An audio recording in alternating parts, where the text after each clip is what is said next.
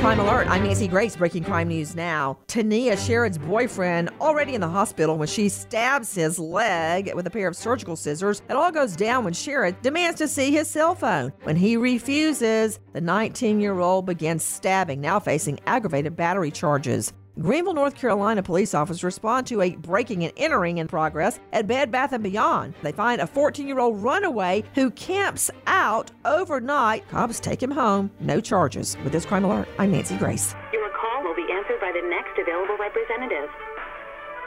Thank you for holding. How may I assist you?